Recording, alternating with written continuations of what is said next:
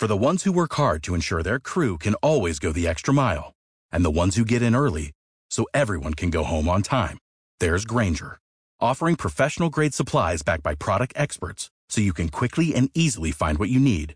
Plus, you can count on access to a committed team ready to go the extra mile for you. Call, click Grainger.com, or just stop by. Grainger, for the ones who get it done.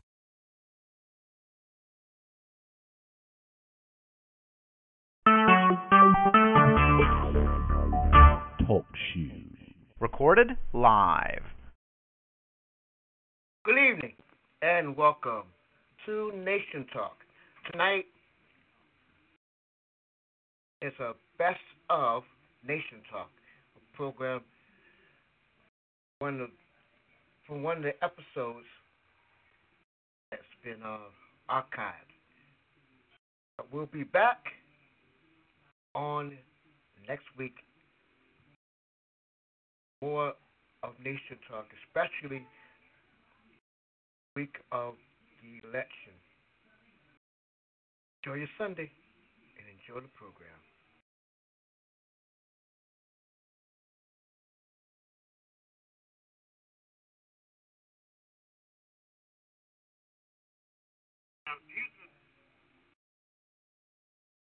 I'm using the tools of Nation Talk. And let's say the tools of talk show. They're really productive. So they make that calm and fun. This is Nation Talk. Gerwin is the champion unit.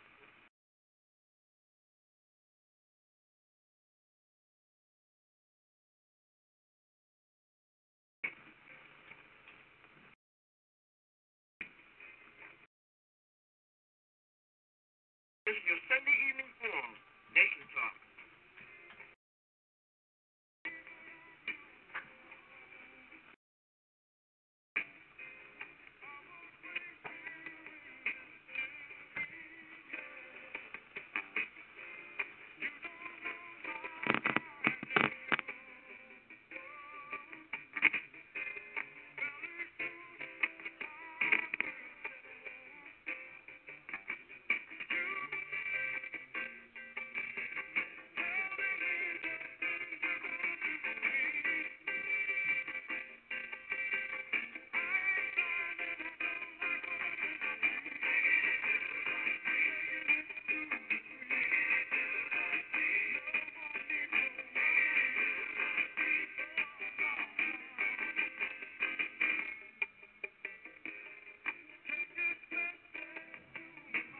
Nation Talk is a live public affairs program that deals with issues concerning you from the studios of Savannah, Georgia.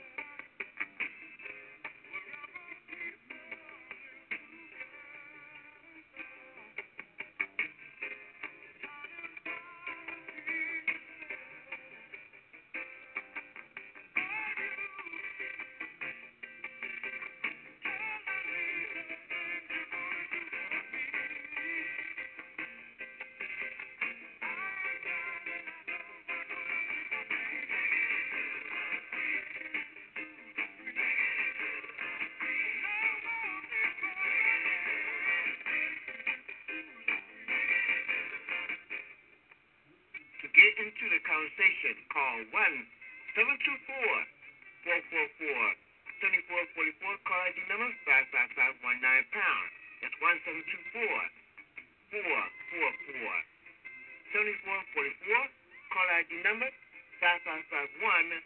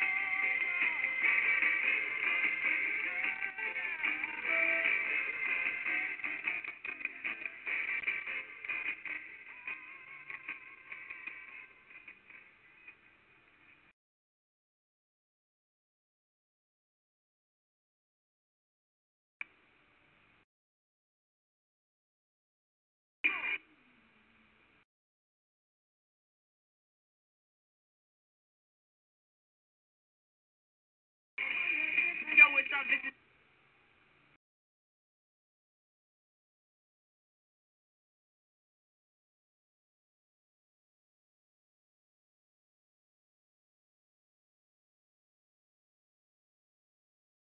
Hello, my name is Jeffrey, but people in this town call me Maniac. They call me that because I'm the fastest runner in town. Just because everyone knows who I am doesn't mean I belong. I don't really belong anywhere. You see, I'm an orphan, and I wander the streets just looking for a place that I can truly call home. My name is Maniac McGee, and I'm all alone. Explore new worlds. Read my story in the novel Maniac McGee by Gary Spinelli.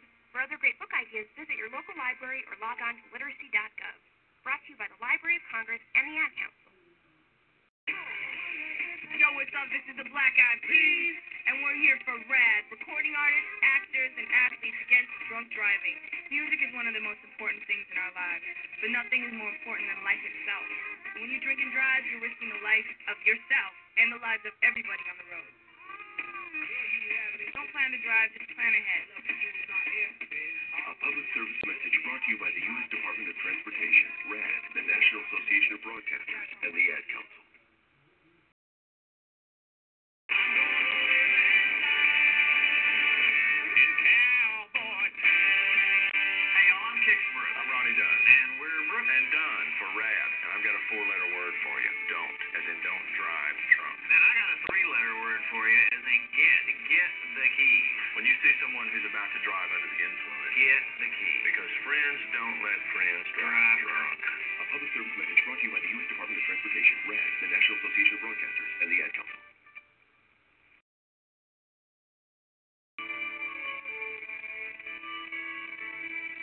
My friend Dave Williamson discovered something about God in a hotel Christmas display. In the lobby, he saw an enormous nativity scene. It had the typical Holy Family with the animals, shepherds, kings, and angels. But this nativity was bigger.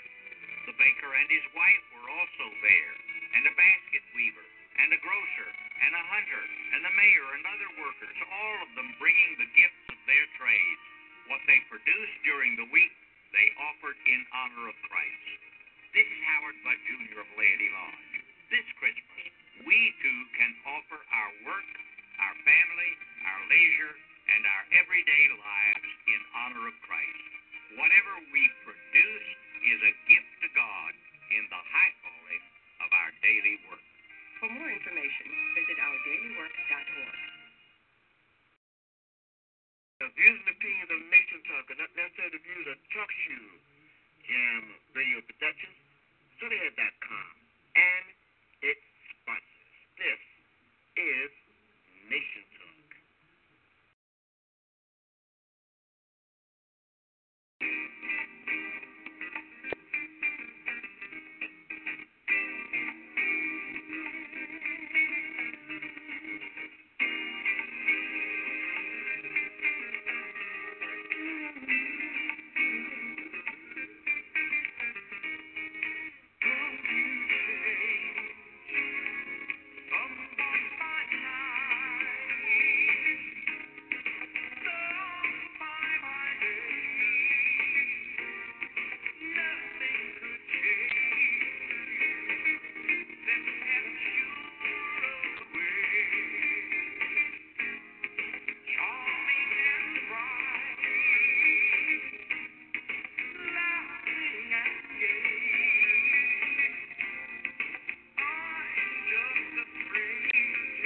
Good evening and welcome to Nation Talk.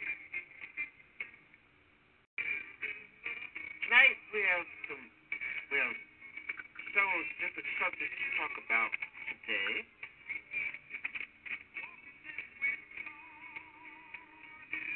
Things that happened actually that happened pretty much this week. Just think about the religious freedom which has been puzzling me. Pardon me. This week, as I heard about it, and what it's all about. Another disturbing event after the shooting of Christians in Kenya, right around near Nairobi, right around Nairobi, Kenya. And let's see, another bizarre, but a good story. It ended up, it ended up tragic, and then it became a happy story at the end. The Alabama man was free after so many years of incarceration that he wasn't the one who was arrested for that particular crime. And of course, the Iran agreement. Now I'm gonna start there. Iran has pledged that they will not make any nukes with bombs, that is.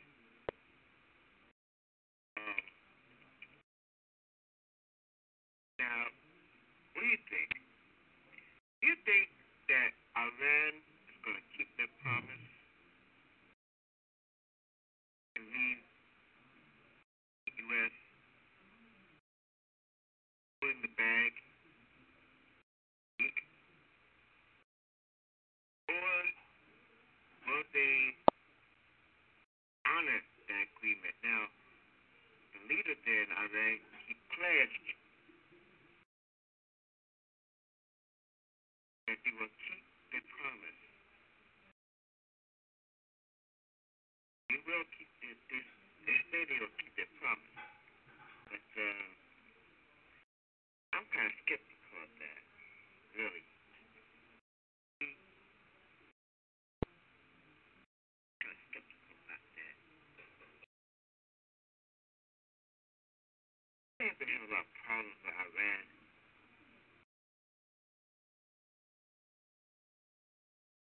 It's kind of messy right now. I'm trying to see if Iran not making nuclear or not making nukes. Now,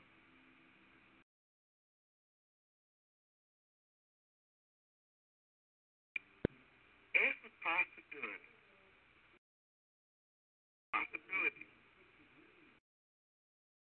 that they may just make their promise.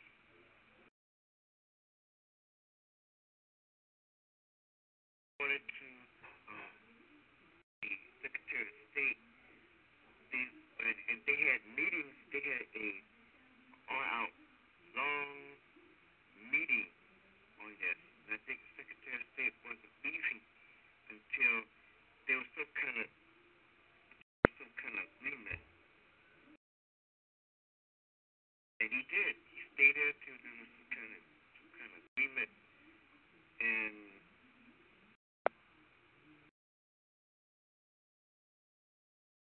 it helped. The conversation helped. It was kind of like promising a kid, if you probably just not how you put this. You promise your mom you won't steal another piece of cake. And then you go back and steal that piece of cake. You take the piece of cake.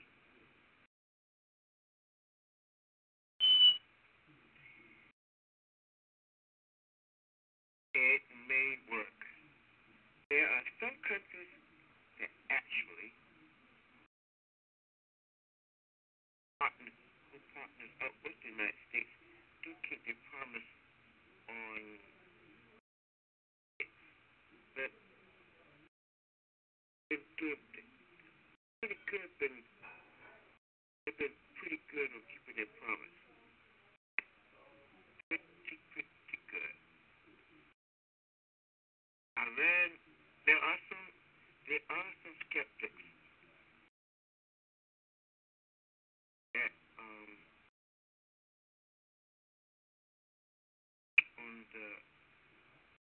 supportive of both sides of the aisle. And I believe it's the Republicans. They're saying something.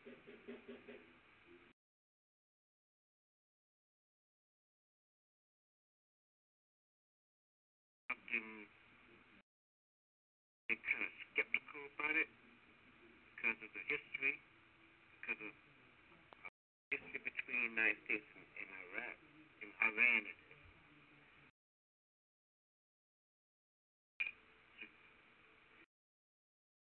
There's a lot of history between the two.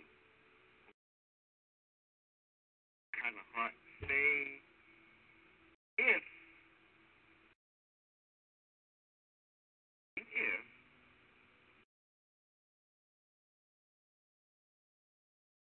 United States will keep Iran keep their promise. Now, I'm having a little issue right now with my computer. Okay.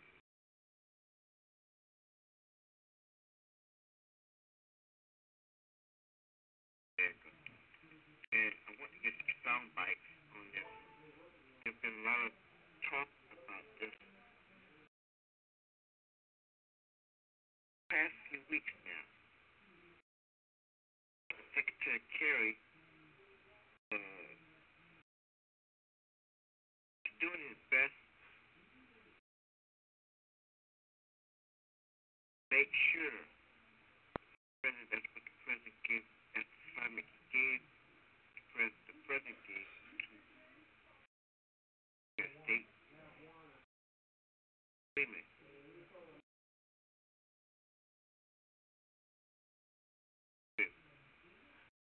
It works. Really, really hoping this will work. Maybe we can work with Iranians.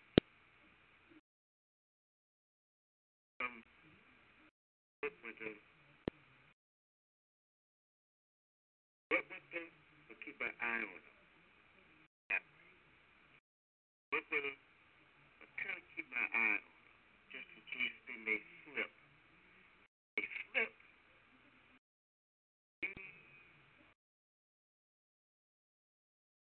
They'll say, okay, you remember the agreement that you made with us? The agreement you made with us? Not make any more nukes? You will do away with the nukes?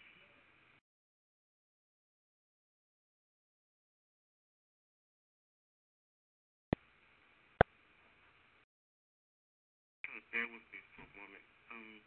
Try to stretch this out so I can get to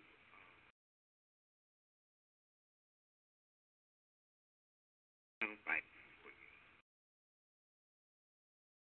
Then, my old friend, I forgot his name. Rick.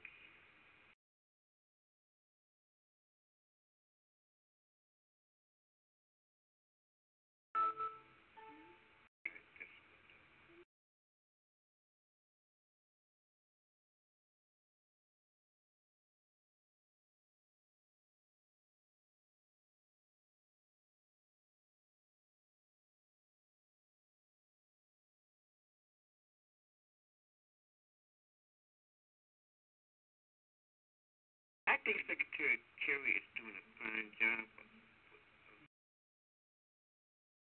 as negotiator in between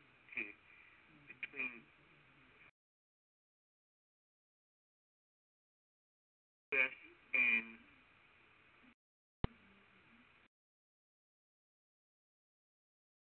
between the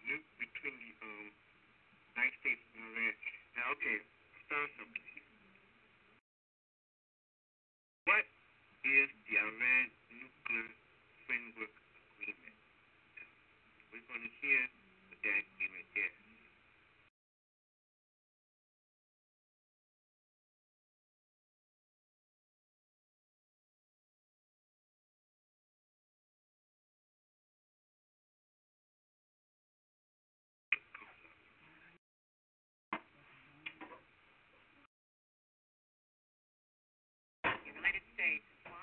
negotiations say they have achieved a political framework for a final agreement with Iran. After more than a year and a half of negotiations, 2 blown deadlines, and all-nighters this week, it came down to an afternoon of announcements, starting with the EU Foreign Policy Chief, Federica Mogherini. Gather here to find solutions towards reaching a comprehensive resolution. Will ensure the exclusively peaceful nature of the Iranian nuclear program and the comprehensive lifting of all sanctions. Today, we have taken a decisive step. Among the main points of the deal announced today, Iran's uranium enrichment capacity will be limited for 15 years, and the number of centrifuges it operates for that purpose will be reduced from 19,000 to 6,100. Enrichment will be allowed to continue only at the Natanz facility. At the Arak facility, the reactor creating weapons-grade plutonium will be redesigned to hold that activity. In return, and after verification, United Nations, European Union, and U.S. sanctions will be lifted. That sets the stage for Iran and 6 world powers, the U.S., France, Germany, United Kingdom, China, and Russia, to negotiate the text of a final accord. We have stopped a cycle that was not in the interest of anyone. Iran's Foreign Minister Javad Zarif called it a win-win, showing Iran is dedicated to peace without giving up its right to nuclear activity. None of those measures include closing any of our facilities. The proud people of Iran would never accept that. Our facilities will continue. We will continue enriching.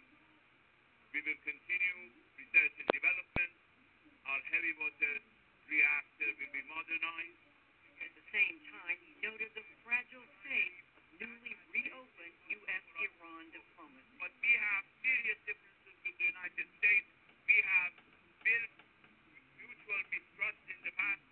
So what I hope is that through courageous implementation of this, some of that mistrust could be remedied. But that is for us all to wait and see. And back in Washington, it is a good deal. Deal that meets our core objectives. President Obama offered his own assessment and an updated take on President Reagan's attitude on dealing with the Soviets. Trust but verify. So this deal is not based on trust. It's based on unprecedented verification. On sheet, the world will than any other country in the world. Directly addressed one of the fiercest critics of a deal with Iran, Israeli Prime Minister Netanyahu, said he would be speaking with him and with other concerned allies in the region. When you hear the inevitable critics of the deal sound off, ask them a simple question. They think that this verifiable deal, implemented, acted by the world's major powers, worse options than the risk of another war in the Middle East. And the president pleaded with members of Congress, some of whom have voiced strong opposition to the administration's course. Based on expert analysis, not offering any reasonable alternative. The United States will be blamed for the failure of national unity will collapse. Path the conflict is white. The nuclear negotiators will now focus on technical aspects of the Iran program, facing a hard deadline of June 30th. UN Secretary General Ban Ki-moon congratulated negotiators on today's agreement and said a comprehensive deal in a few months could, quote, enable all countries to cooperate urgently to deal with many security challenges they face. Meanwhile, House Speaker John Boehner criticized today's announcement, calling it, quote, an alarming departure from President Obama's initial goals. Joining us now again tonight under very different circumstances is Indira Lakshmanan of Bloomberg News in Lausanne. So, Indira, they've announced this deal. What is the U.S. side saying? Are they saying they got what they wanted? They are, and in fact, I think they're saying that they're surprised in the end that they got as much as they wanted. Insofar as we heard from some administration officials who were involved in the negotiations afterwards, that there were moments in these very difficult negotiations as recently as yesterday and today, where they said to the Iranians, look, maybe you're just not going to be able to agree to this. Maybe it isn't going to work. In the end, if you look at this 4-page, very detailed fact sheet that the White House put out, it looks, on the surface at least, as if the United States has gotten everything that it has been asking for and demanding for the last year. Now, of course, the proof is going to be in the pudding, which is in the next 3 months, these negotiations could still potentially fall apart over the very difficult parts of the how to get those things accomplished, the actual technical steps that each side is going to have to take, and that's not guaranteed yet. And Secretary Kerry made that clear that it still could fall. I have to say that on the face of it, even though some aspects are still left vague, the administration appears to be coming home to Washington with pretty much, as I said, everything it had thought and that it had hoped it would get in the last year. Well, they know they are facing a skeptical Congress with a Republican majority who is already raising criticisms about this. They're not betraying any concerns about that? They admit that they know they're going to have an uphill battle with Congress, and there are a lot of skeptics in Congress who are going to try to poke holes in what we've saying today, that some of the flaws, the snapback function of the sanctions is not clear yet, how they're going to establish the possible military dimensions of Iran's past work, and also how the UN sanctions are going to be lifted. So some things were mentioned as goals they want to do, but it wasn't clear how they're going to get there. On the other hand, even some of the most fierce critics of the Obama administration on the nuclear side came out today saying that actually this was a much better deal than they had expected, and that it was the kind of thing that they thought would be a good deal if, in fact, tough implementation measures were put in. And one thing Secretary Kerry said again and again is that this deal has no sunset clause. That's interesting. So on the verification, some things last for 10 years, some for 15, some for 25, looking at the entire life of uranium in Iran. That's a huge thing. And other aspects of it will never end, was the point he was making. So I think they have some strong arguments to bring back home, even though they're definitely going to face people who are dead set against any deal with Iran because they simply don't trust anything that the Ayatollah Khamenei would agree to. Indira Lakshmanan of Bloomberg News, we thank you.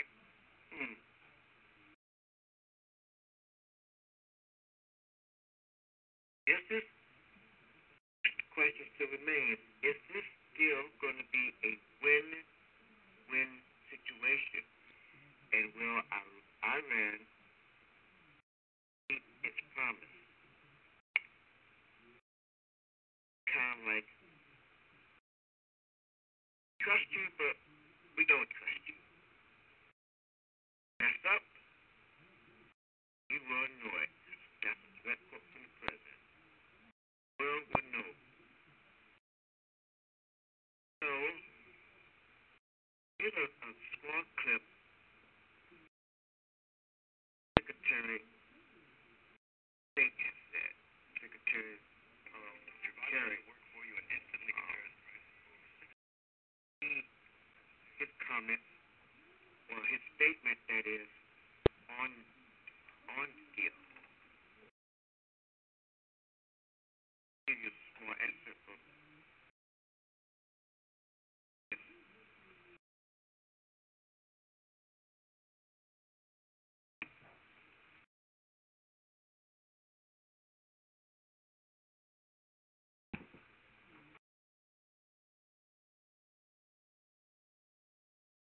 Well, good evening, and thank you all very, very much for patience. And I want to start by expressing enormous thank you to FC Duncan, people, and the government of Switzerland for incredible generosity, the way in which they have welcomed us, the amount of effort.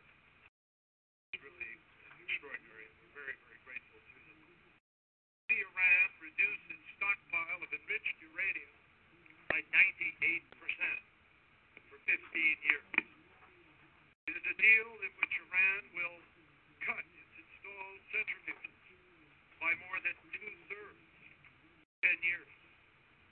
It is a deal that will increase Iran's breakout time, which was confirmed publicly today to be 2 to 3 months.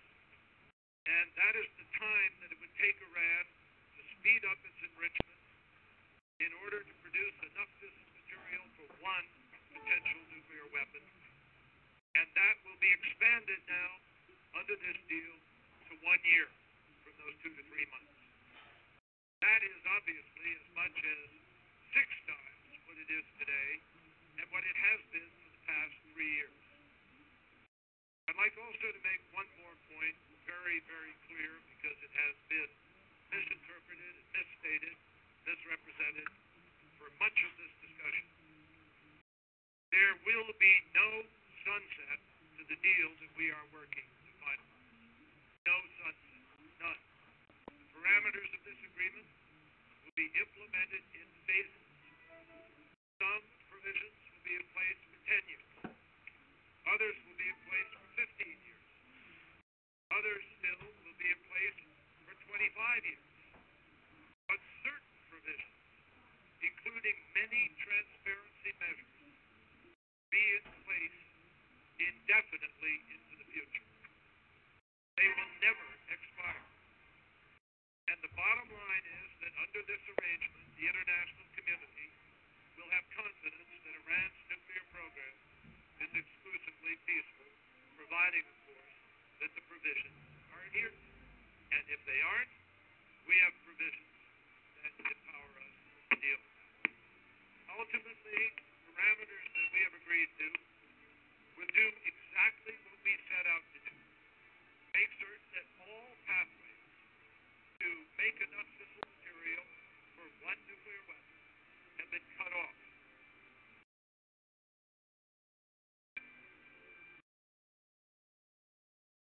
Nation Talk will continue.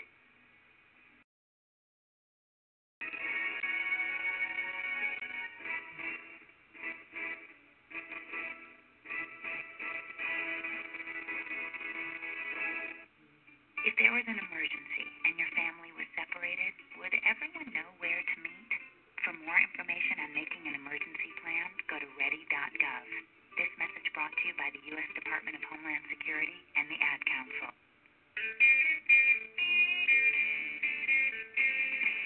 Hi, this is Paul McCartney on behalf of RAD. If you're drinking, you can't drive my car or any car. And remember, don't drink and drive. It's just not worth it.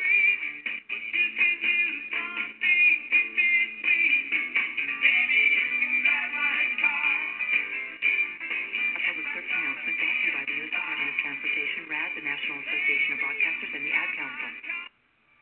Can a pastor use pictures from the internet to illustrate sermons? Today's legal alert might just keep you out of trouble with the law. Here's attorney David Gibbs Jr. of the Christian Law Association.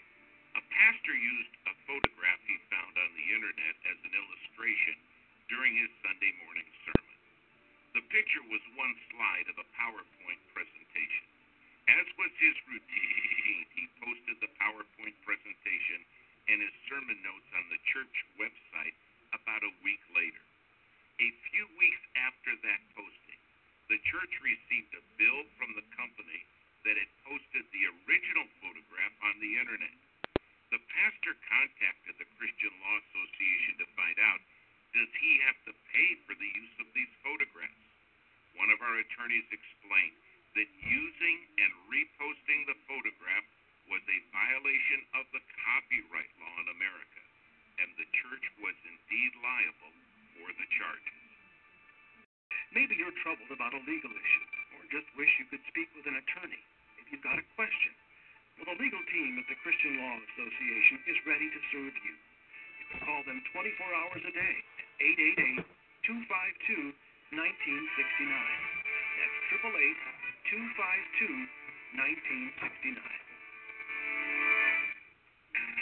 Hi, I'm Gavin DeGraw for RAD, recording artists, actors, and athletes against drunk driving.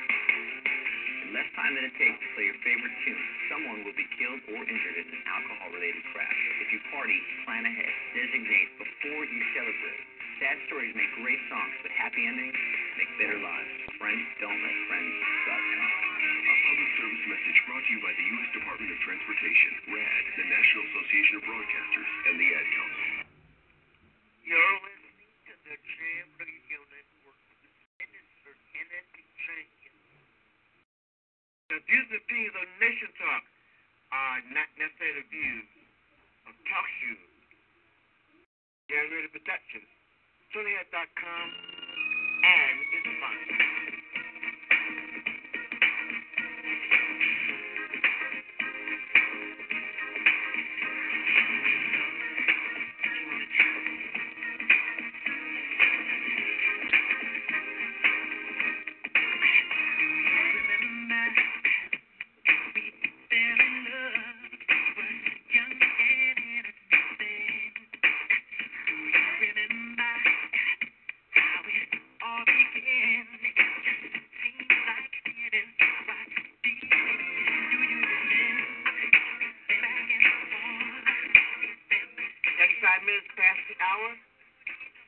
And you're listening to Nation Talk here on Talk to You in Denver. What? You heard it.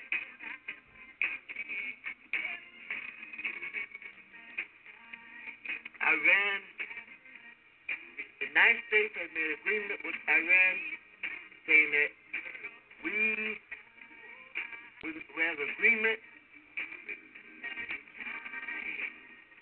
but we're kind of watching you to see. If you slip, the world will know when you slip.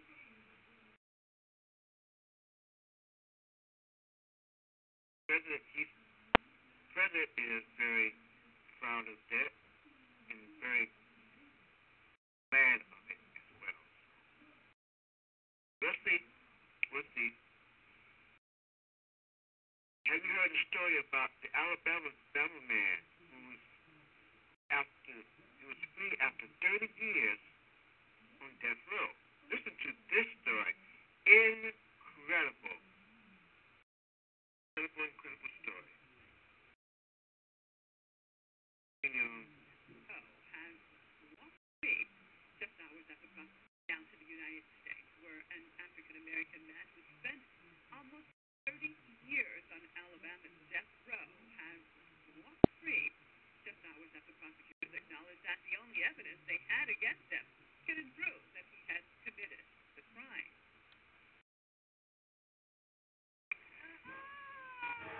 Thank you, people. Thank you. 30 years ago.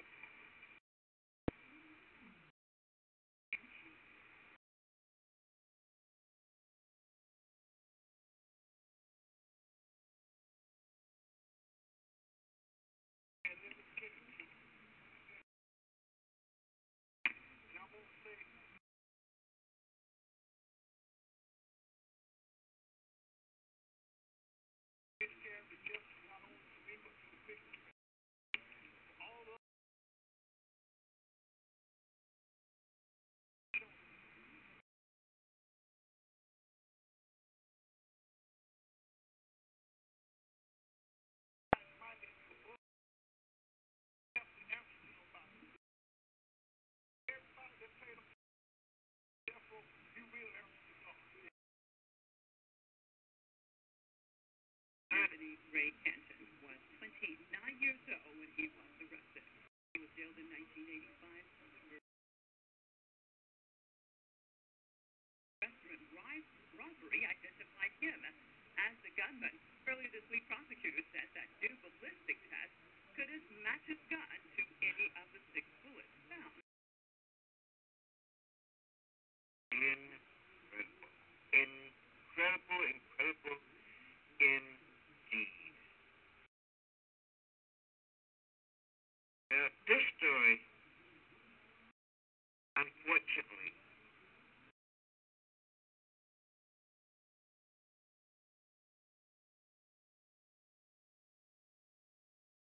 actually magic.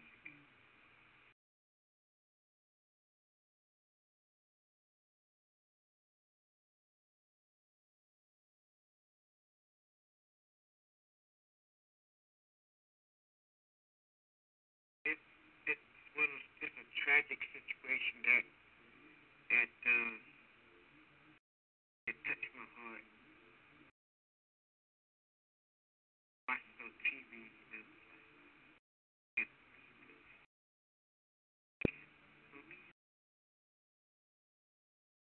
that is the story of 2 college was shot in a Christian. They were pointing out students there. If you now here's the part that was really unbelievable. It's a terrorist group from out of Somalia. They come to this college. They start shooting. They shot mostly Christians. They're shooting Christians in the school. If you're not a Muslim, you're spared. If you are Christians, you're shot. And this is how they tell the differential. To find out who's who. If you can say, if you can quote a passage from the Quran, you'll be spared. If you can't, and you're a Christian, you're down spot. Tragic. Very, very tragic.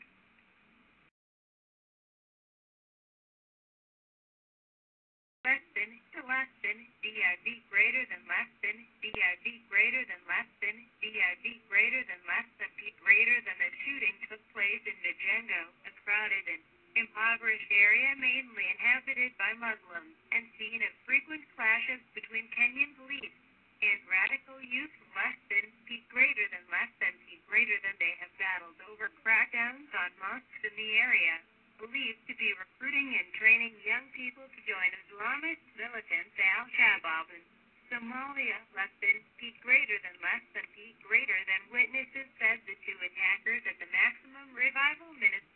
Wish I could find it. Okay. This is from the Alex Jones channel. Shakari Jackson and the Infowars.com bringing you some pretty heavy news coming out of Kenya. A campus shooting. Now, reports are changing rapidly, but the last number I saw was 70 plus people are dead, many more injured, and of course, those people who died in this. And basically, a group of Somali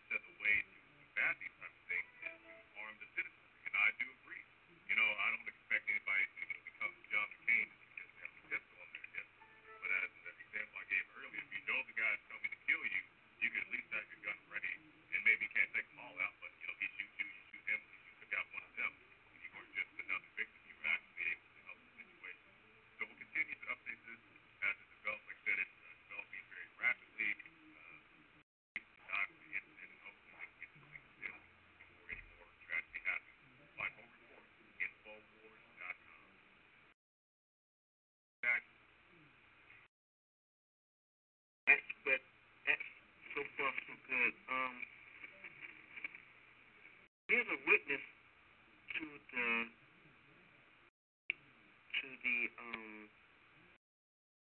what happened.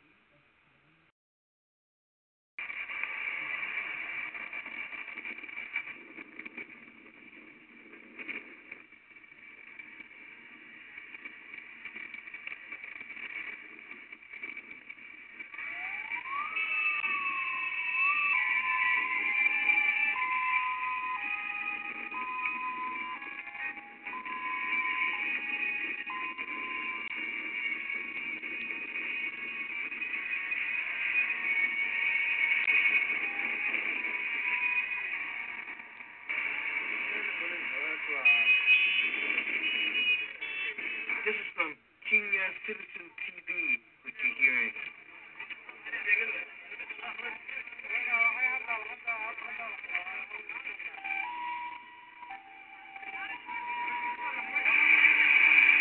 can hear the ambulances, different vehicles down the highway. A lot of spectators, people on the side of the road. Probably wonder what was going on. And I can imagine the horror, the horror.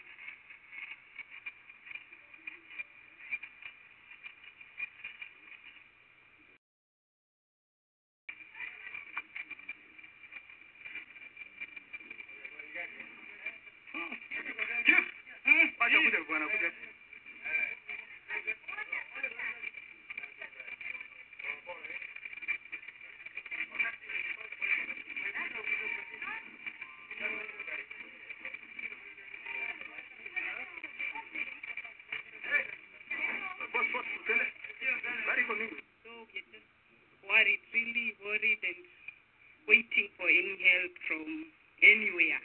Where right now, some good Samaritans have helped us stay in their place. And right now, we are headed to the police station, waiting for the next step. We were hearing and seeing the gunshots, but we were not seeing the people themselves. The people were shooting at us. Okay, ilikuwa asubuhi tukiwa bado tumelala at around 4 in the morning. Sasa tuliamshwa na milio za risasi ya asubuhi. Sasa ikabidi kila mtu amefanini ametoka ni kukimbilia leti yake. Sasa wengine tulikuwa bado nalala in that midst of confusion. Hakuna mtu alikuwa anaelewa what is going on. Screams from ladies, every person, yani kila mtu anakimbilia leti yake. Sasa katoka hivi fika field ile ni for rescue. Kuja kuingia field, fika field hapo hivi chini hivi. Then ni kama watoto walikuwa shatoka rooms za huko hivi chini. Kila mtu amekimbia, then tukaenda hivi ile hali ya kujirescue. Ndio tunasikia some of us, kuna wengine wamebaki room huko hivyo. Wengine wamebaki room, kuna wengine wameumia, wengine and those sorts of things. Population ni 1,000 plus. Approximately 1,000. Okay, some of us tulipanda fence. Alafu wengine tukachimba fence huku hivi chini hivi kwa portion kingine kidogo ndio tukamanage kutoka hapo hivyo. We had some gunshot and we were sleeping, so it was around 5, and guys started jumping up and down, running for their lives. But it's unfortunate that where they were going to is where the gunshots were coming from. So this made the guys to find some hideouts in the field. So when we went there, we went to the field, sat there, and the gunshot continued, and this made us to run to the fence so that we can get our way out from the school.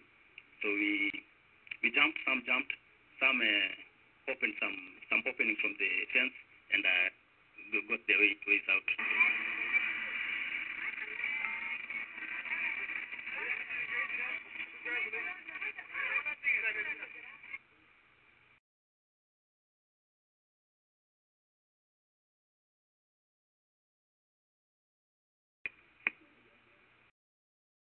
Here's an update of the here in Grisia University. Here's an update. Tonight, from the producers of the miniseries The Bible, comes the show critics are raving about. It's House of Cards meets Game of Thrones. Shut the heck up in here. The Bible continues. Tonight, 9/8 Central on NBC. Try to flush out the suspected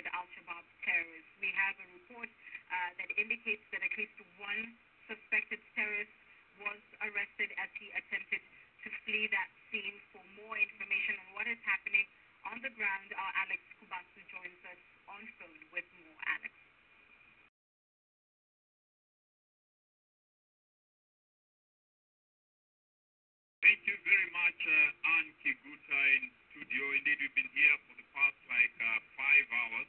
And where we are standing right now is the control room, or rather where the whole coordination of how to rescue this situation is at.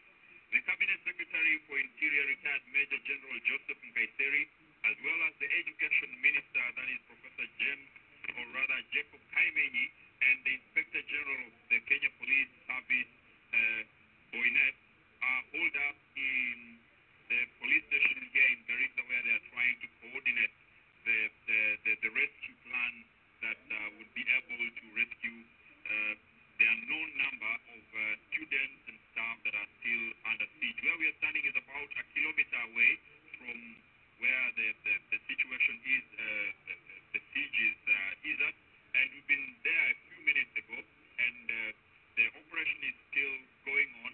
From afar, we could hear 1 or 2 gunshots, and like the inspector, or rather like the Cabinet Secretary for Interior, Joseph Nkaiseri, said earlier, out of the 815 total of students that are found in that institution, as well as 60 of the staff members found there, the government can now account for only 282 of them.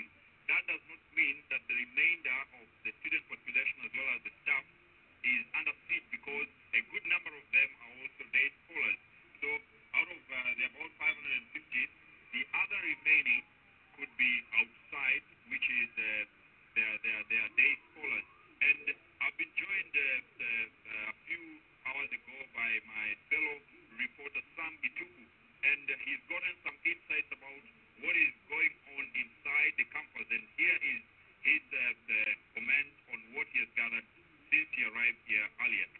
Well, indeed, Alex, as you said, as we arrived here, we got in touch with one of the students who is a member of the institution, and he has given us a text message, which I'm going to read an excerpt of what a lady friend is trying to communicate to him. So she says that, goodbye love, dead, nakufa wako kwa rumi yetu, aki umetoka rumi yetu, umeua ma roommate, wako niko ndani ya hostel, mi siko fine, naweza kufa anytime. Then she says that I'm suffocating inside here, my roommates have been murdered already. Then she says naona kifo, kwani hawaleti watu wa kutuokoa hapa ndani.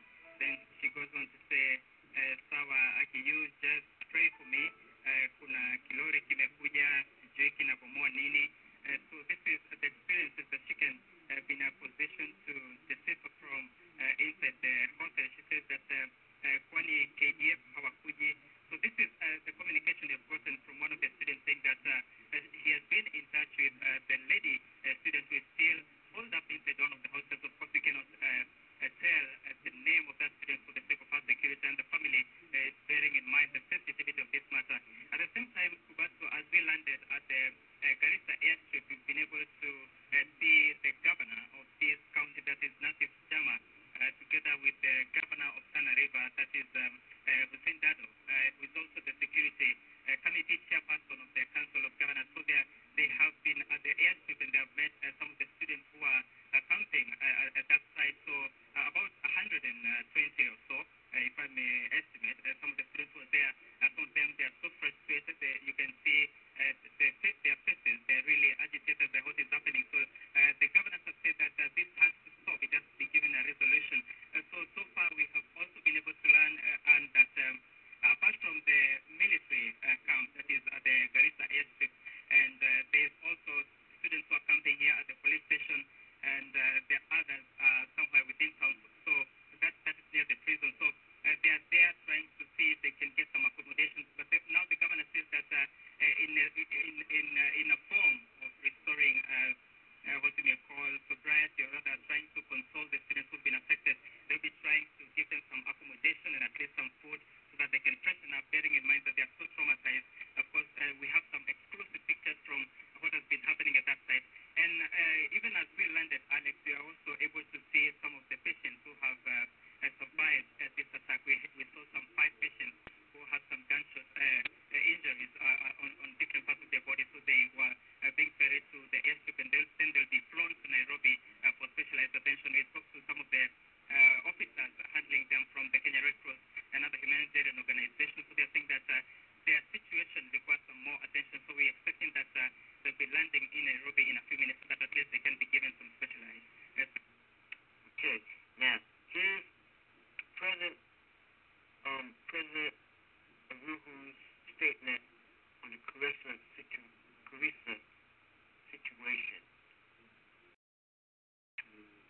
We got a few minutes here on the top of the hour. I want to put this in here to hear the reaction of the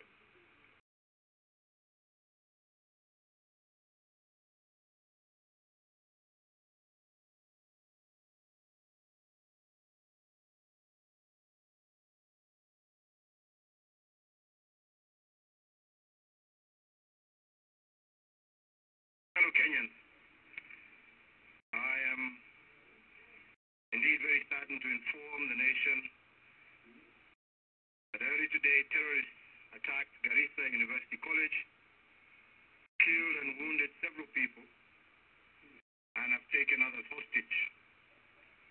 Full details of casualties will be communicated in due course by the Cabinet Secretary for Interior and Coordination of National Government, who is coordinating operations with the Inspector General of Police in Garissa. On my own behalf of my government, I extend condolences to the families of those who have perished in this attack. We continue to pray for the quick recovery of the injured and the safe rescue of those still being held hostage. I also assure the nation that my government has undertaken appropriate deployment to the affected area and is fully seized of the situation. I also take this opportunity to urge Kenyans to stay calm as we resolve this matter and to provide the authorities with any information they may have in connection with any threats to our security. This is a moment for everyone throughout the country to be vigilant as we confront and defeat our enemies. I also further direct the Inspector General of Police to take urgent steps and ensure the 10,000 recruits whose enrollment is pending promptly report for training at the Kenya Police College in Kiganjo. I take full responsibility for this directive. We as a country have suffered unnecessarily due to shortage of security personnel. Kenya badly needs additional officers, and I will not keep the nation waiting. I thank you very much for your attention.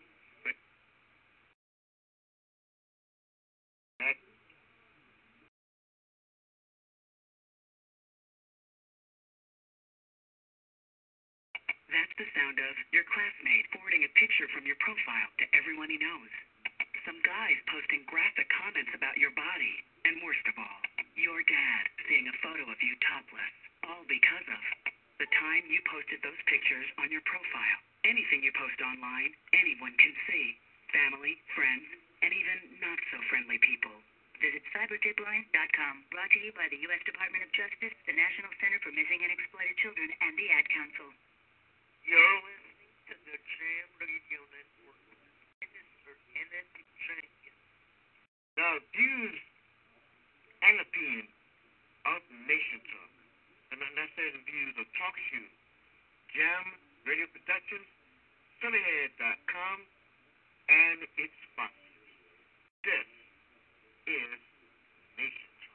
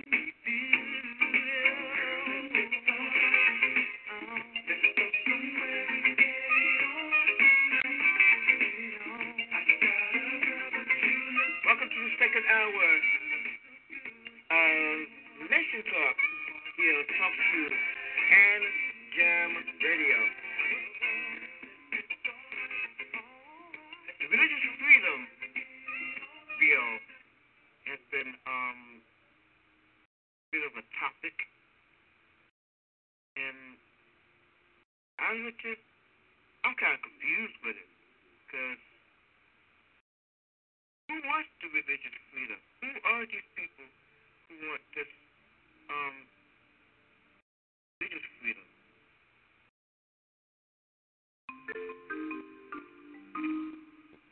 Could you give an example of maybe something you're trying to protect against with this bill? Sure. At Savannah State University, we had a situation where a Christian student organization held a foot washing ceremony on campus. The organization was kicked off of campus following that.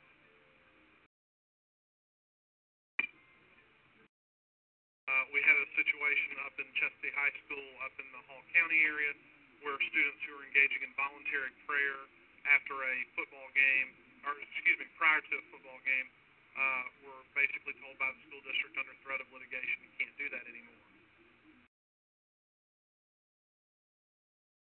My religious liberties and freedoms are already protected by the Constitution of the United States and the Constitution of the State of Georgia. I can speak, I can meet, I can assemble, I can say what I want to say. We don't need this bill. Well, there are groups on the far left, and I want to be real clear, I'm not talking about all Democrats. I'm talking about people really on the radical fringe who believe that religious freedom is the hour you might spend in church or synagogue or mosque on your holy day. And that is when you get to practice your religious freedom. But the other 6 days a week, that you're just not allowed to do that. I was the former co-pastor of Dr. King's Church for 6 years, from 1978 to 84. Served as the national staff of the Southern Christian Leadership Conference, so I'm a civil rights brat. That's why I know the history. I know how painful it was. And I know what people did in the name of religion and the hurt and pain it caused upon our citizens. I don't want to go back to that. We want to move forward. As far as writing something into the bill that would protect people against discrimination, is that something you plan to do or think is valid? No, as I said in the press conference, this bill is about religious liberty. We have a specific, rule in the Georgia General Assembly about single subject legislation. There are 235 other members of the Georgia General Assembly. If there are people that feel like we need to change our employment laws in this state, which in my view have nothing to do with the Religious Freedom Restoration Act, we can have that debate, we can have that discussion, but I think trying to link these issues, it's something that these groups on the far left are trying to do because they think that's the best way to try to get their bill passed, and I understand that, but the issues have nothing to do with one another. I'm going to stay focused on my commitment to religious freedom. We can get this bill passed, and maybe we can have that conversation.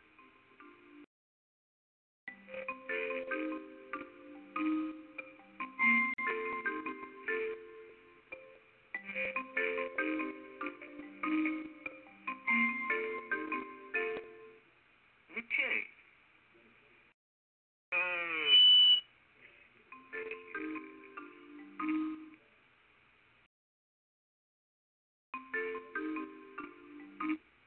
All right.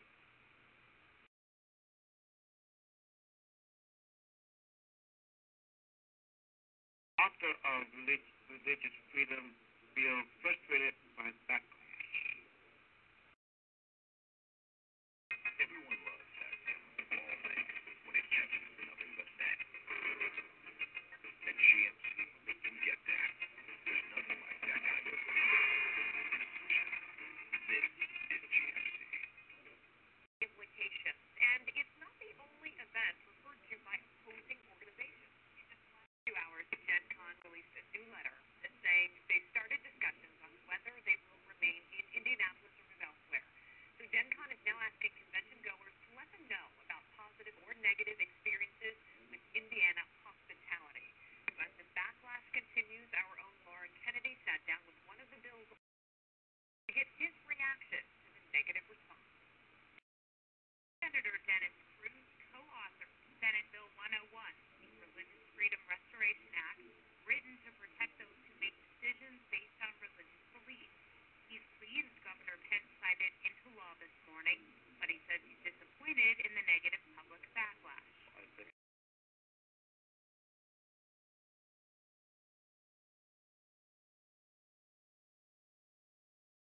To the legislation believe it will open the door for discrimination. Many organizations have threatened to leave Indiana because of the bill.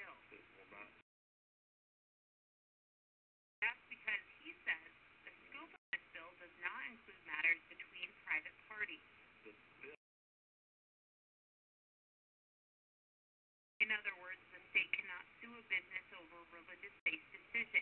He refers to other states that have similar legislation, saying it has not caused any of the problems opponents might come up. No action has ever been taken by any court to overcome any discrimination. Fear of those organizations that worry about negative economic impact, especially in Indianapolis. But I don't think it's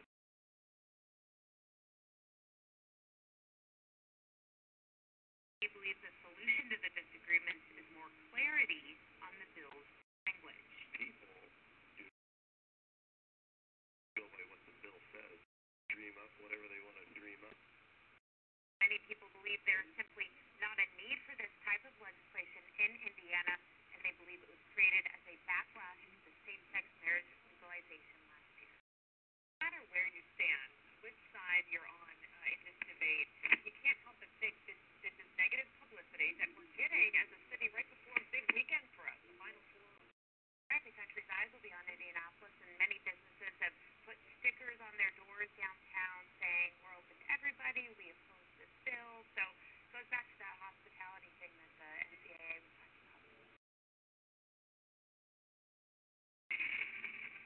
Developing tonight, the state of Indiana under attack after calls for boycotts against the state after it passes a religious freedom law that critics say is dangerous and bad for America. Trace Gallagher reports on the controversy from our West Coast newsroom. Trace? And Megan, while Indiana Governor Mike Pence is trying to clarify his vague response to his state's new religious freedom law, Indiana's Republican lawmakers issuing bottom line statements. Listen.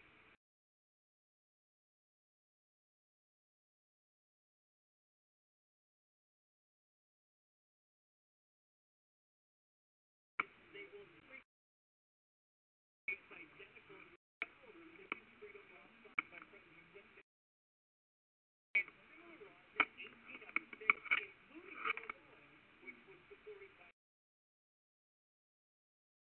Indiana doesn't have any laws banning discrimination based on sexual orientation, and critics are focusing on a phrase in the new law that says any for-profit to the free exercise of religion. They believe it was worded that way so that companies could refuse to do business at same-sex weddings, which are now legal in Indiana.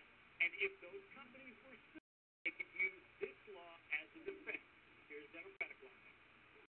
Businesses are heading for the exit.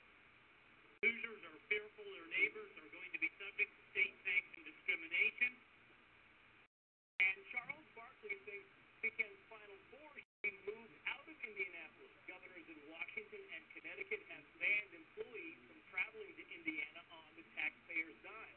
But legal experts point out that there has never been a single case where someone has used the religious freedom law to discriminate. A Mexico photographer tried to use the law when she refused to photograph a same-sex marriage, but the New Mexico Supreme Court ruled against her, and the Supreme Court refused to hear it.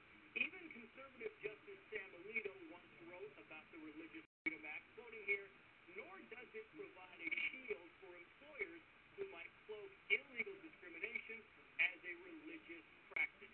Bottom line, experts say Indiana didn't just suddenly figure out how to legally discriminate. Trace, thank you. Joining me now, Tony Perkins, president of the Family Research Council, and Mark Hanna. He worked on the Obama and Kerry presidential campaigns and is a partner at the Truman National Security Project.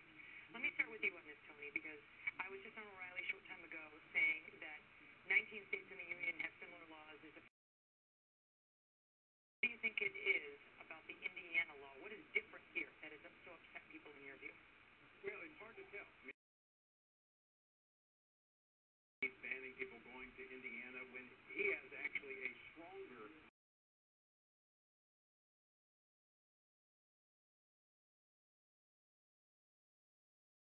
when you look at the fact that Indiana, as you said, joins 19 other states plus the federal because of the federal RFRA. Really, yeah, the question is what has changed. Mark, go ahead. Yeah, it's not like the 19 other laws. Tony, I have tremendous respect for his religious convictions, but this isn't like the other laws. The thing that's different about the Indiana law is Section 9 that allows for businesses or entities or individuals to discriminate against other individuals.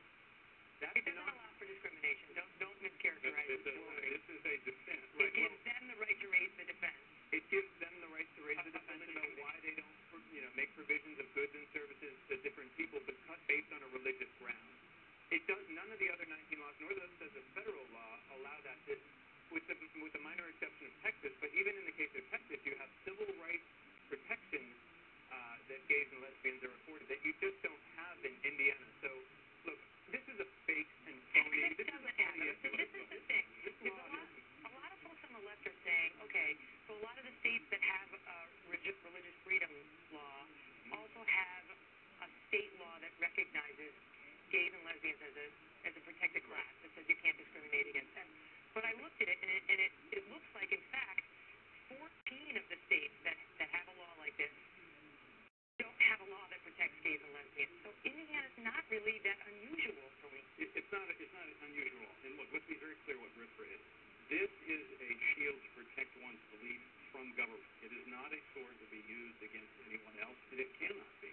It is a 5-step defense if someone is wrong or government action. It absolutely is true. This is only a defense, and it is not an ironclad a defense that has been pointed out. In some cases, it has not worked in court as a defense. In all cases, when raised with respect to the gay rights issue, in all cases it has failed. Go ahead, Mark. I will just say, in Indiana right now, since this law has been passed, I can go to a pizzeria with my wife. Deciding can be tough. Feel happy. Refuse service because Tony, this is not fiction. This is absolutely. But just let me finish my point.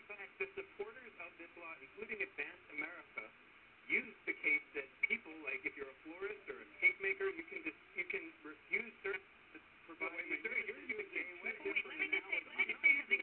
And I have to give the floor back to Tony. But let me just set the matter straight legally. If you can discriminate legally against gays in Indiana right now, it's because they allow discrimination against gays. It's because they don't have an anti-discrimination law on the books against gays. If they had that, Mark, that would not be the case. Isn't that the real issue, Tony? And not a different law that tries to protect Muslim women who want to wear their headscarves and Jewish people who want to take off Saturday to observe the Sabbath. What has changed since 1993, and the federal government took the first step, is that you do have a portion of the community that wants to force people to engage in a behavior such as weddings, photographers, florists. In a civil society, what we would do is we would say, oh, you don't want to service me? Fine, I'll go next door, I'll go down the street. But that's not what's taking place here. I mean, who would fathom the idea of someone going into a kosher deli and demanding a ham sandwich? We wouldn't tolerate that. If we will simply respect one another, we'll get along. But that's not what's happening. Do you think a photographer should have the right to say, no, I'm not going to sell my services to a law-abiding, freedom-loving, God-fearing gay couple because they don't necessarily share my beliefs? Let me just ask you to clarify the question. Let me ask you to clarify the question, Mark, because it's not that they wouldn't offer their services to gays and lesbians, because in the case at issue, they did offer their services to gays and lesbians. They actually furnished flowers for the gay couple repeatedly, had no problem with them being gay. They just didn't want to do it at the wedding. Right, and they would have a legal defense for saying no to doing that, to a wedding. Right, and now it appears that they would, although Mike Pence wants to be specific about that. Go ahead, Tony. Your viewers right now. Only because it is only in the case of gay family members. Look, well, first off, they have to have a religious defense. And if it's a marriage which they have religious conviction in their orthodox, substantiated religious views, there are no religious views that would say you cannot service someone of a different race or of a different sexual orientation. That would never make it in court, and no Christian would advocate for that. I'll give you the last word, Mark.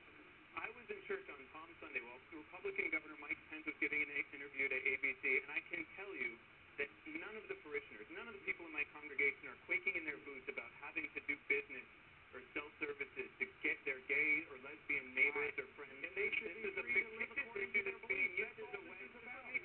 Give Americans the freedom to live according to their beliefs. This is a wedge by conservative political I'm not rapping for anybody, but Jesus is here next. You're wrong. So he outranks you. Goodbye. Personal story segment tonight. Author Richard Dawkins is a committed atheist. His new book says evolution should be taught to every child, and faith-based beliefs like intelligent design are hooey. His book is called The Greatest Show on Earth, The Evidence for Evolution, and I spoke with Mr. Dawkins a few days ago. Now, when we last left you, Mr. Dawkins, you were selling your book, The God Delusion, big bestseller, based on atheism is good, and those of us who believe are kind of sappy. Now, I wanna show the audience the key part of that interview, and then we'll get to your new book. Roll the tape. I'm throwing in with Jesus rather than throwing in with you guys, because you guys can't tell me how it all got here. You guys don't. We're working on it. When you get it, then maybe I'll look at it. Well, no, I mean, if you look at the history of science over the centuries, the amount that's gained in knowledge each century is stupendous. In the beginning of the 21st century, we don't know everything. All right, when you guys figure it out, then you come back here and tell me, because until that time, I'm sticking with Judeo-Christian philosophy. So, no, tell me where I'm going wrong here. I believe in creative design. I believe in evolution. But I think it was overseen by a higher power because, as we just stated, and you acknowledged, you guys still haven't figured out how it all began. There's a great deal that science hasn't worked out, and we don't know how it all began.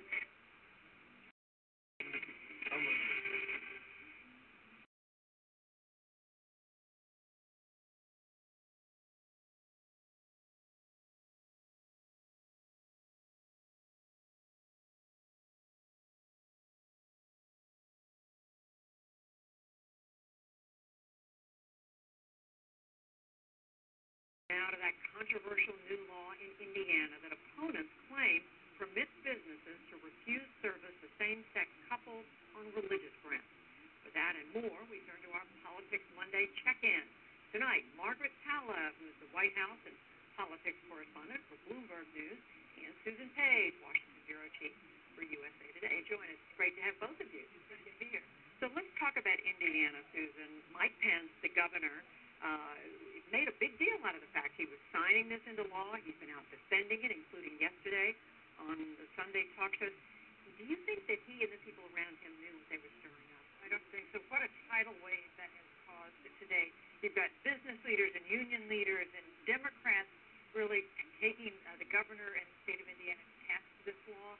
It's interesting because it's not very different, slightly different, not significantly different from a federal law that was passed in 1993 or laws that have been passed in many other states. But, man, the timing of this law and some of the provisions of the law have really become part of the cultural debate in this country and part of the changing attitudes that we should show toward same-sex marriage in particular. Right. In fact, I was going to wait a minute, but you mentioned the public attitudes. Let's look at these before I turn to you, Margaret. There's a Pew poll that was done. You can see this. They polled among Republicans. Among young Republicans aged 18 to 29, 61% favor the idea of same-sex marriage, but among Republicans overall, it's significantly less, 39%. What does that say about where the Republican Party is, the future of the party on this issue? Well, this is a generational issue, just like it is in the Democratic Party and among independents, but there's a real wave. And, it's interesting. The question for Mike Pence is this good for him politically, right? But it may actually be more difficult for Jeb Bush politically, for Rand Paul politically, for Republican conservatives who want to be able to appeal either to young voters or to the center, to crossover voters, because it will force them to talk about the issue as well. Are they going to? How much is this going to be an issue? At this point, it certainly is getting huge attention. There's not a big divide in the Democratic Party. Democrats tend to support. They certainly support anti-discrimination laws, and they tend to support. But there's a big divide in the Republican Party because you have these younger Republicans who say, what's the big deal? Of course we support same-sex marriage. But a big part of the Republican coalition are evangelical Christians. Many of them feel very strongly opposed to the idea of same-sex marriage, very concerned about what they're seeing. Remember, we're going to have this argument in the Supreme Court in just a couple weeks over what may turn out to be a recognition of a constitutional right to same-sex marriage. You see evangelical Christians, such a powerful force in the Republican Party, being extremely alarmed about that. Margaret, you mentioned the candidates. I mean, how is it seen that the candidates are going to deal with this? And what about Mike Pence himself? Where does he stand right now in terms of announcing whether he's going to run or not? He certainly has hinted at it. Absolutely, and he's been making the rounds at the Republican governors' conferences and all the sort of events that attract conservatives and different elements of debate. He's expected to be making a decision in the next several weeks because he has to decide whether to run for another term for governor or whether, in fact, to go ahead and seek the presidency. And so this is going to become, within the primary, to some extent, a litmus test, especially as you see state after state, something like 20 states now, that they've got on the books, the accumulation of these before the Supreme Court considers this, and so absolutely it's going to be a 2016 issue. Susan, what about among the shall we say, the conservative members of the Republican Party thinking about running for president? Why aren't they more concerned about these younger voters, younger Republicans with different attitudes? Because they have to get through the primaries before they can think about more general election kind of strategies. And they've got to think about Republican primary voters who tend to be older, tend to be more conservative, a lot of Tea Party conservatives, evangelical Christians in states like Iowa and South Carolina. You know, I don't think Mike Pence's problem is that he signed this law or defends it. I think it's that he defended it so poorly yesterday.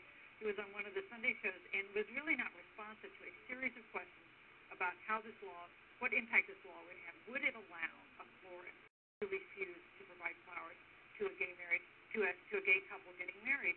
And we're going to have a Republican nominee who probably supports a religious freedom law, but I think they need to have some kind of better explanation about what it means and how it would work. It was interesting. He kept turning it back to the questions George Stephanopoulos. You're asking the wrong question.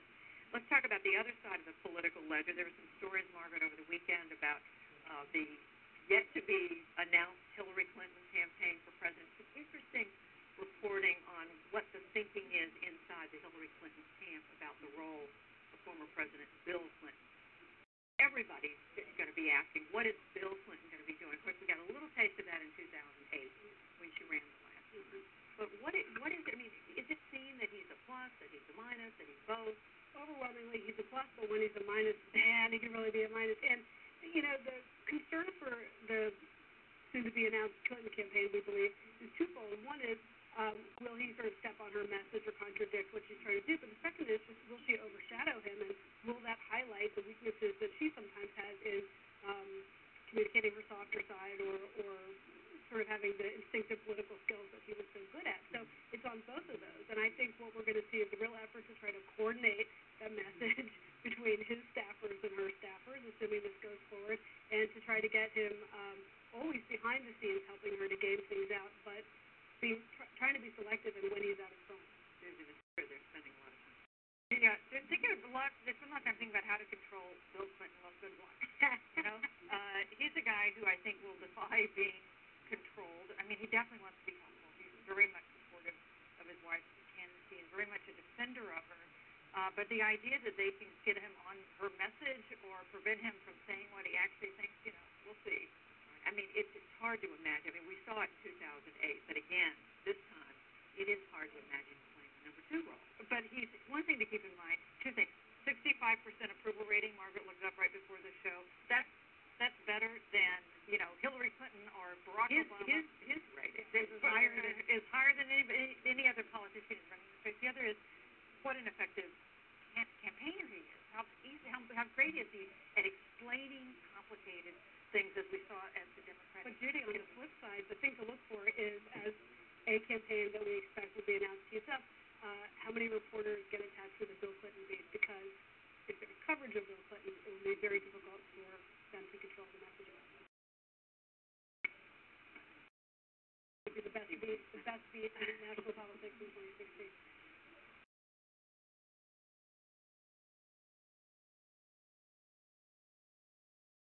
Hugo, or Tranquil with Terrence, or find Serenity with Sebastian. A man in every room is a fantasy, but you can have all the Renewed It aromatherapy scents in pearls and cones. Renewed It. Use them all.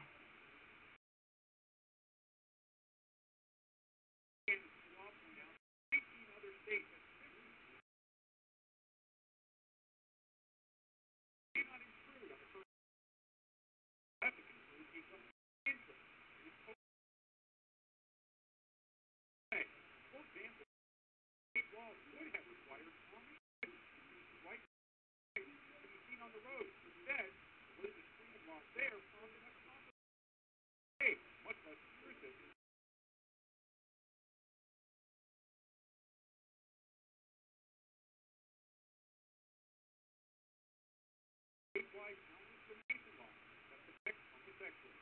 This is a vigorous legal debate that both sides are interpreting.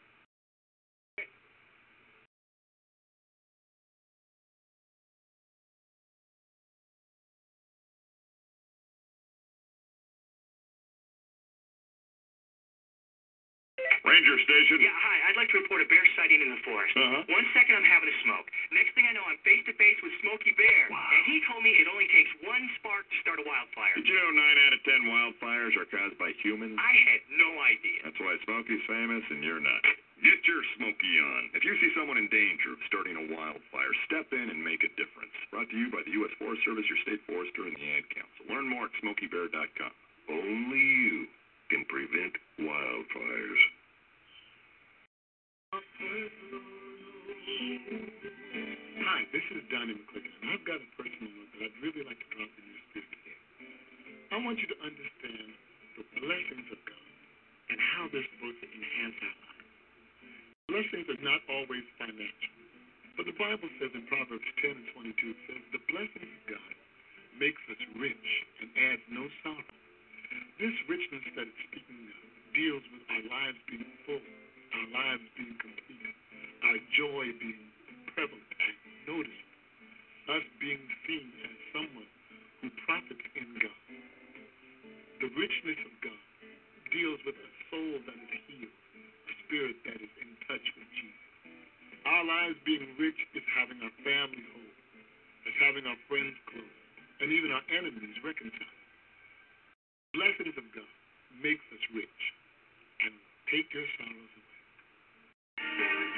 This is John Mayer for RAD, recording artists, actors, and athletes against drunk driving. On stage, it's fun to push the limits and see where it takes me. Off stage, it's a different story. Get behind the wheel of a car after you've been drinking and you risk causing a crash, hurting, or even killing someone. When you're enjoying a few drinks, know your limit and don't push it. Plan ahead and give up the keys. You'll make it a safer weekend for everyone. A public service message brought to you by the U.S. Department of Transportation, RAD, the National Association of Broadcasters, and the Ad Council. You're listening to the Sam Radio Network. Minister Kennedy Jenkins. The views and opinions of Nation Talk are not necessarily the views of Talk Shoe, Generated Productions, SodaHead.com, and its sponsors. This is Nation Talk. Direct from our newsroom in Washington, in color, this is the CBS Evening News with Walter Cronkite and Russ Hodge in Memphis, Tennessee, Dan Rather in New York, Bernard Calvin in Saigon, Marvin Calvin in Wellington, New Zealand, and Bert Quint in Quezon, South Vietnam. Good evening.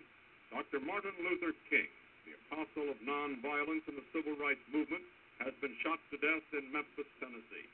Police have issued an all-points bulletin for a well-dressed young white man seen running from the scene. Officers also reportedly chased and fired on a radio-equipped car containing 2 white men. Dr. King was standing on the balcony of a second-floor hotel room tonight when, according to a companion, a shot was fired from across the street. In the friend's words, the bullet exploded in his face. Police, who have been keeping a close watch over the Nobel Peace Prize winner because of Memphis' turbulent racial situation, were on the scene almost immediately. They rushed the 39-year-old Negro leader to a hospital where he died of a bullet wound in the neck. Police said they found a high-powered hunting rifle about a block from the hotel, but it was not immediately identified as the murder weapon. Mayor Henry Loeb has reinstated the dusk-to-dawn curfew he imposed on the city last week when a march led by Dr. King erupted in violence. Governor Buford Ellington has called out 4,000 National Guardsmen. Police report that the murder has touched off sporadic acts of violence in a Negro section of the city. In a nationwide television address, President Johnson expressed the nation's shock. America is shocked and saddened by the brutal slaying tonight of Martin Luther King. I ask every citizen to reject the blind violence that struck Dr. King, who lived by nonviolence. Dr. King had returned to Memphis only yesterday, determined to prove that he could lead a peaceful mass march in support of striking sanitation workers, most of whom are Negroes. Dr. King had this to say last night about the situation in Memphis. Maybe I could understand the denial of certain basic First Amendment privileges because they haven't committed themselves to that over that. But somewhere I read the freedom of assembly. Somewhere I read of the freedom of speech. Somewhere I read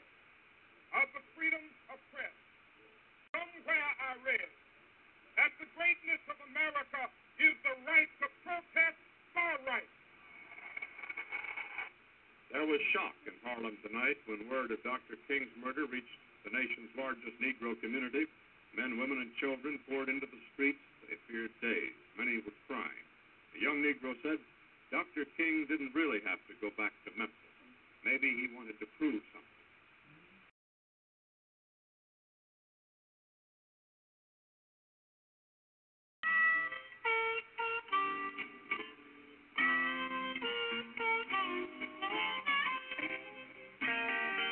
At the end of 25 years ago tonight, the Reverend Dr. Martin Luther King Jr. was assassinated on a motel balcony in Memphis. A previously unpublished Life magazine photo shows his open briefcase as he left it in his motel room that day. So many people were forever changed by that visit to Memphis. He was there, after all, to support striking sanitation workers. Ann Curry has the story. Who was there? Memphis, the spring of 1968. 1,300 sanitation workers on strike against unsafe working conditions. Reverend Martin Luther King Jr. standing with them. Memphis has gotten by for a long His advisors urged him to skip Memphis, fearing violence, and there was. There. And he took that dude. Leo Smith, 70, was too. people couldn't see him. The job paid just 70 cents an hour, but that wasn't the worst of it. I had been treated.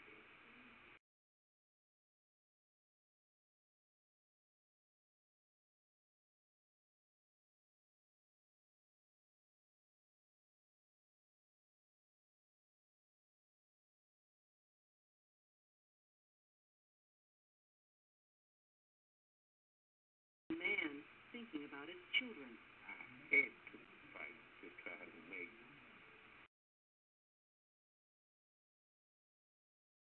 They faced overwhelming odds. There was a little still voice in me kept saying, hold on. They were both here when Dr. King gave his last speech. I've been to the mountaintop. And he went on to say that I might not get there with you. I want you to know tonight that we as a people will get to the promised land. The next day, Dr. King was killed. Martin Luther King III, on the balcony where his father died, remembers coming to Memphis with his mother. Emotionally, it's challenging.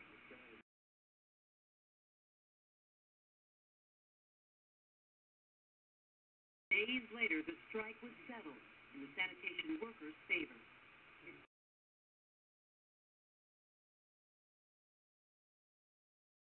Alvin Turner, now retired, still has his scar. He won't lie.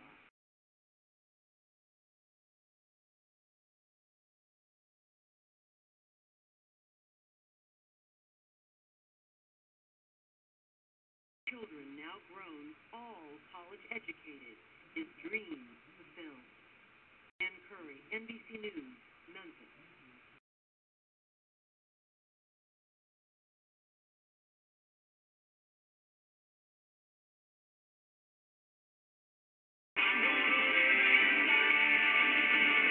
In Cowboy. Hey, y'all, I'm Kicksworth. I'm Ronnie Dunn. And we're Brooke. And Dunn for Rad. And I've got a 4-letter word for you. Don't. As in don't drive drunk. And I got a 3-letter word for you, as in get. Get the key.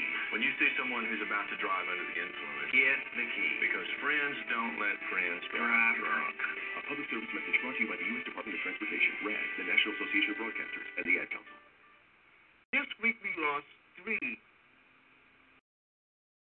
persons that made history in headlines and etc. Sarah Kemp Brady, widow of James Brady, who was shot during the Reagan era. She has passed away at age 79. Reverend Robert H. Schuler started the Crystal Cathedral Garden Grove, California. Passed away this week at age 88. And the wife of the late singer John Lennon, Cynthia Lennon, who passed away at 75. These are the ones we remember. Take time out. Hear their story.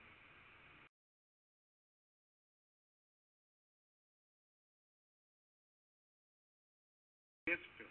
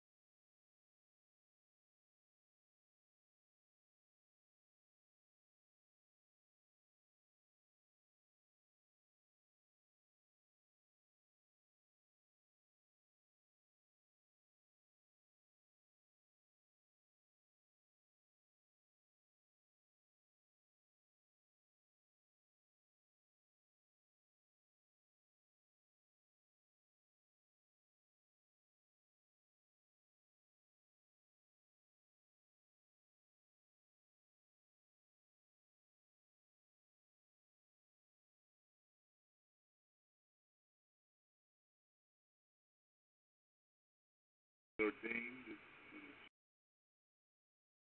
1950. So that he's been an ordained minister for 8 years, I guess. Be a missionary. Brother, my Uncle Henry, was a missionary. 4 years old, he saw me for the first time and he said, "Oh, you're Robert, you're going to be a preacher when you grow up." I added to my prayer that night, "and make me a preacher." I received $500 from my denomination. And I started visiting the property. I went to the Orange Drive with the other preach from the rooftop. Unchurched people stayed safely in their cars. And 50 cars the first Sunday, and here 53 years later we have a nice church. When we bought land to build buildings, we vacated the private pit, but I preached there for almost 6 years. There were people that worshipped in the cars that wouldn't worship in the building. So we planned buildings here, but a part of the parking lot where people could sit in their cars. Very few do that today in their cars. So God gave us a dream and we started the church. Learned a lot of lessons. Yes. Start small.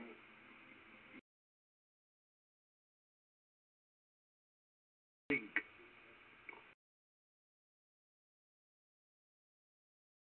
Yes.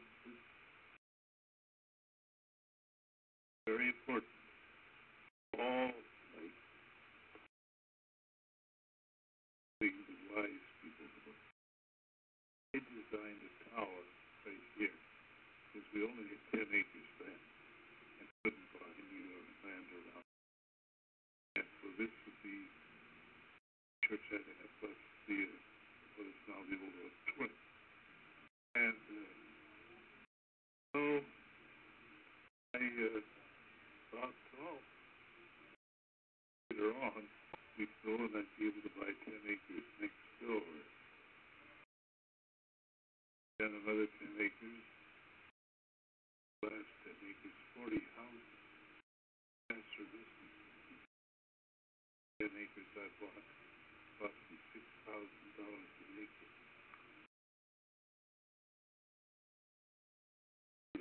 $100,000. Next 10 acres. For our main office to go.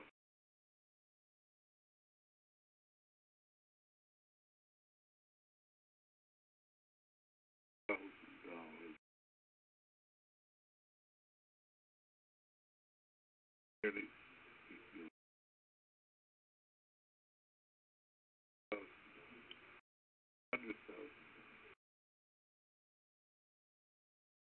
$1,000,000,000 in stuff.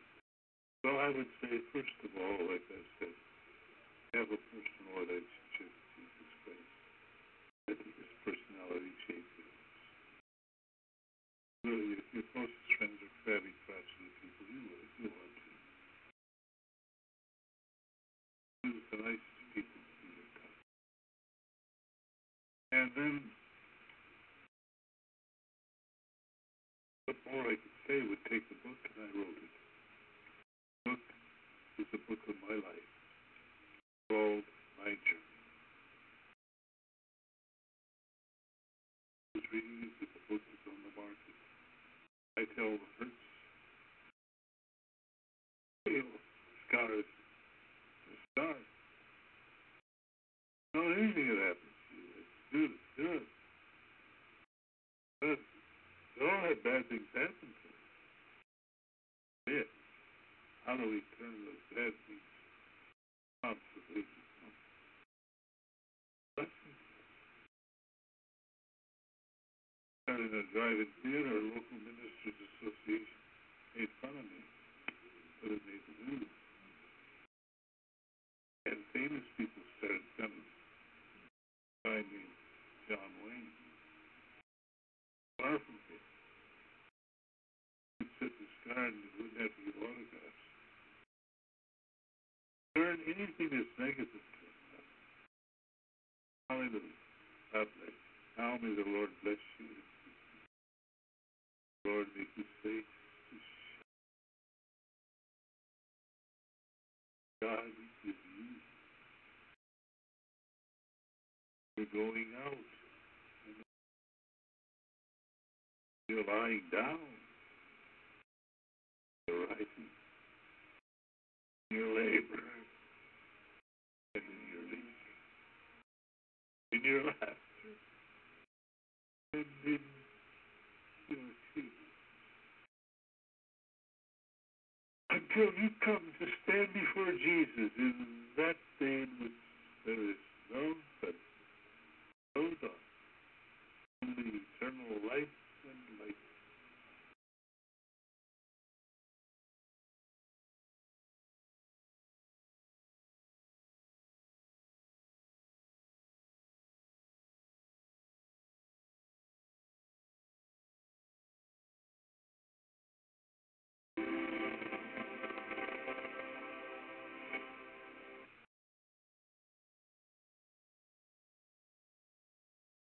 U.S. President, 10,000 in the Christmas.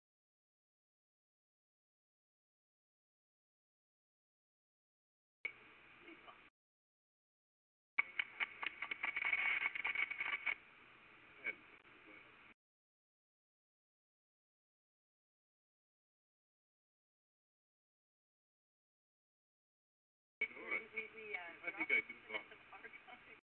There it is. Tell us what we're seeing. Okay, so I went to California and a call started a new church, and we had no money, so we used the drive-in theater. I invited Norman Field to come and preach because nobody knew me, and they wouldn't come to hear me preach. So he was a crowd puller. I created that little design with a cross on it, tried to make it look religious, so I wrote down the stand. So we started $500, and there's my wife. We will celebrate our 50th wedding anniversary this year. Now, she was your only member when you first went there. She was the only member, that is correct. You must draw a crowd also, then. She could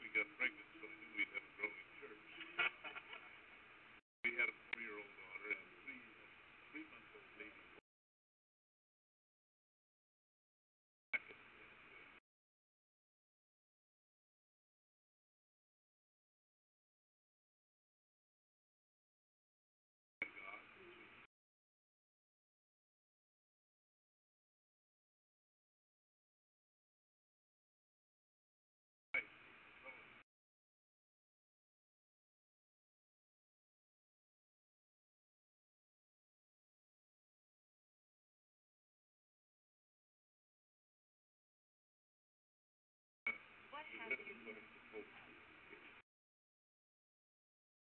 18. Okay, You got me beat. But when you say that, that gets me the old pump theory. Yeah. Isn't that thrilling? Yeah.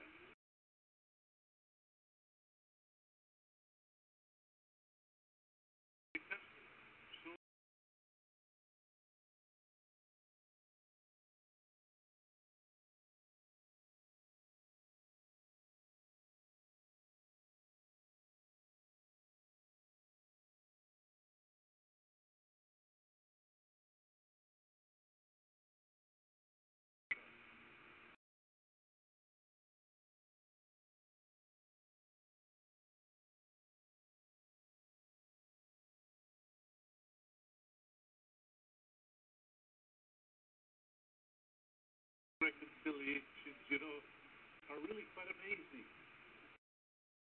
I think of a grandmother. Granddaughter was born.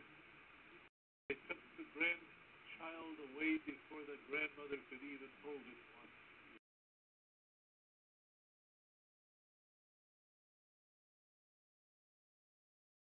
I remember one Sunday morning.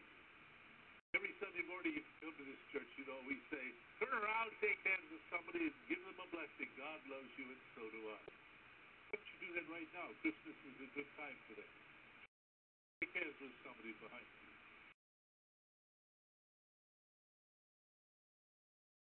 I invite you to become a close friend of Jesus Christ. I have been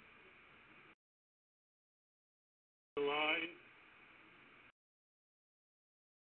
Hear you. He'll give you.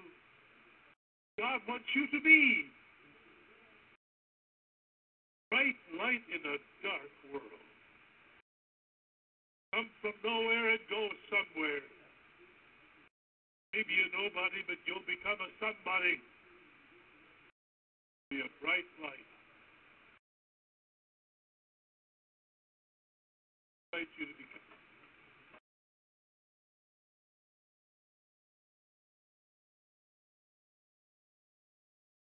Longtime gun control activist Sarah Brady has died.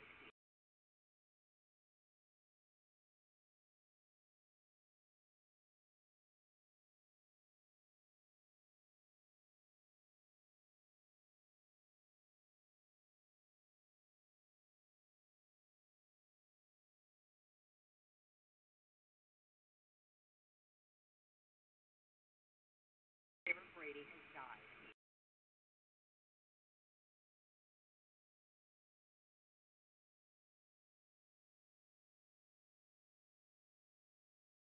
Brady's push to limit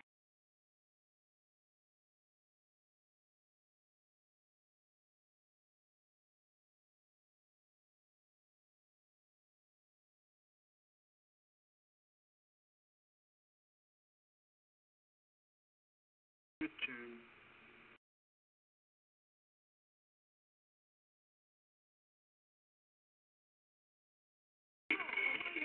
Yo, what's up? This is the Black Eyed Peas, and we're here for RAD, recording artists, actors, and athletes against drunk driving.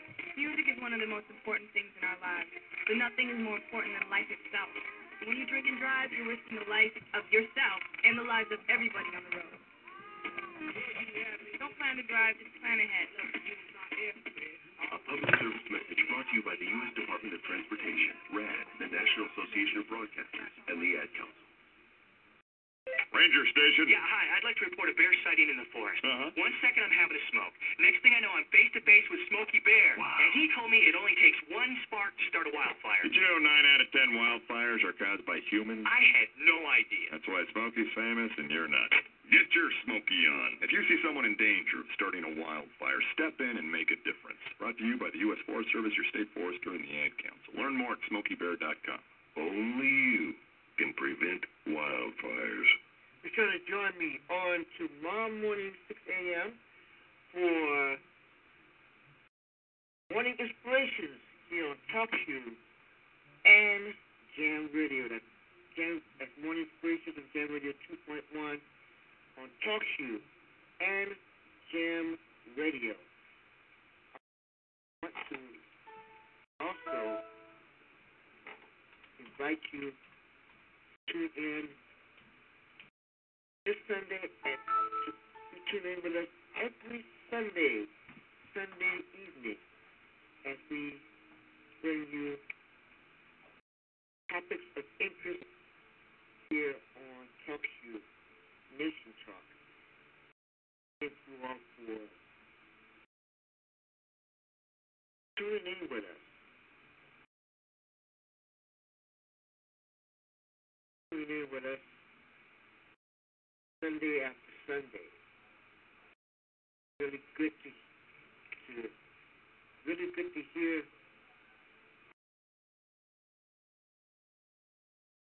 those who still support, who still listen to the program. You can still listen to the program to the archives,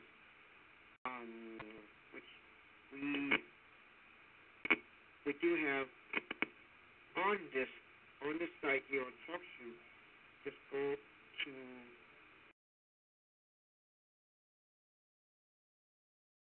site, click on what says Nation Talk, and you can get a lot of the programs that you're hearing, that you've been listening to, especially those that you've missed.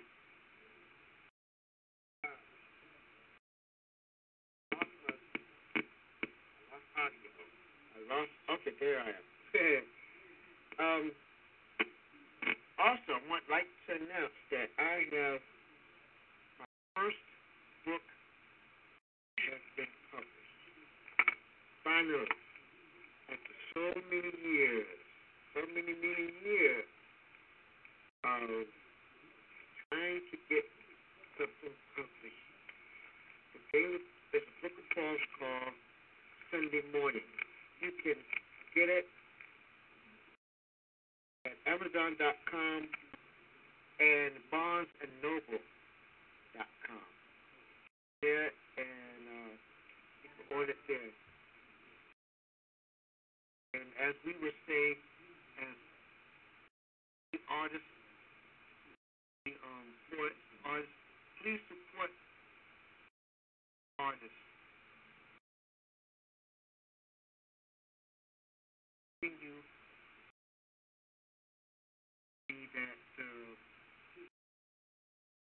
be that light for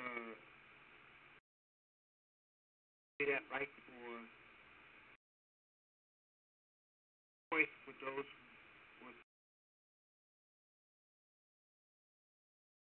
not able to speak. Poets are the ones who speak for the appreciate your support. That's everything. Andy, again, thank you for listening. Thank you for tuning in. We'll be back, of course, next Sunday, as usual, for more of Nation Talk. Join me tomorrow morning for Morning Free for Denver 2.1.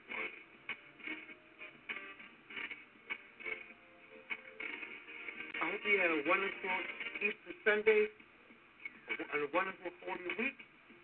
Continue to pray for us and to pray for you. God bless you. We'll see you in the morning inspiration. Impact Conference is on at 2 o'clock. Be sure to join the Bishop then. Until then, God bless you and have a wonderful and blessed week.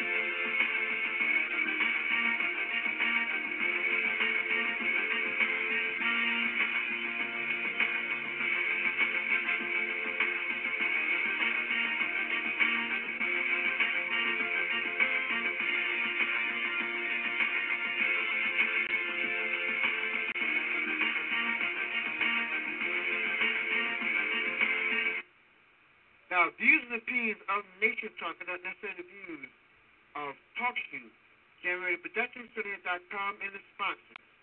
This has been Nation Talk, a public affairs program, and Sunday night at 8 p.m. Eastern Time. Be sure to join us next Sunday for another Nation Talk here on TalkShoe Gen Radio, and tomorrow morning, 6 a.m. for Morning Inspirations on Gen Radio 2.1.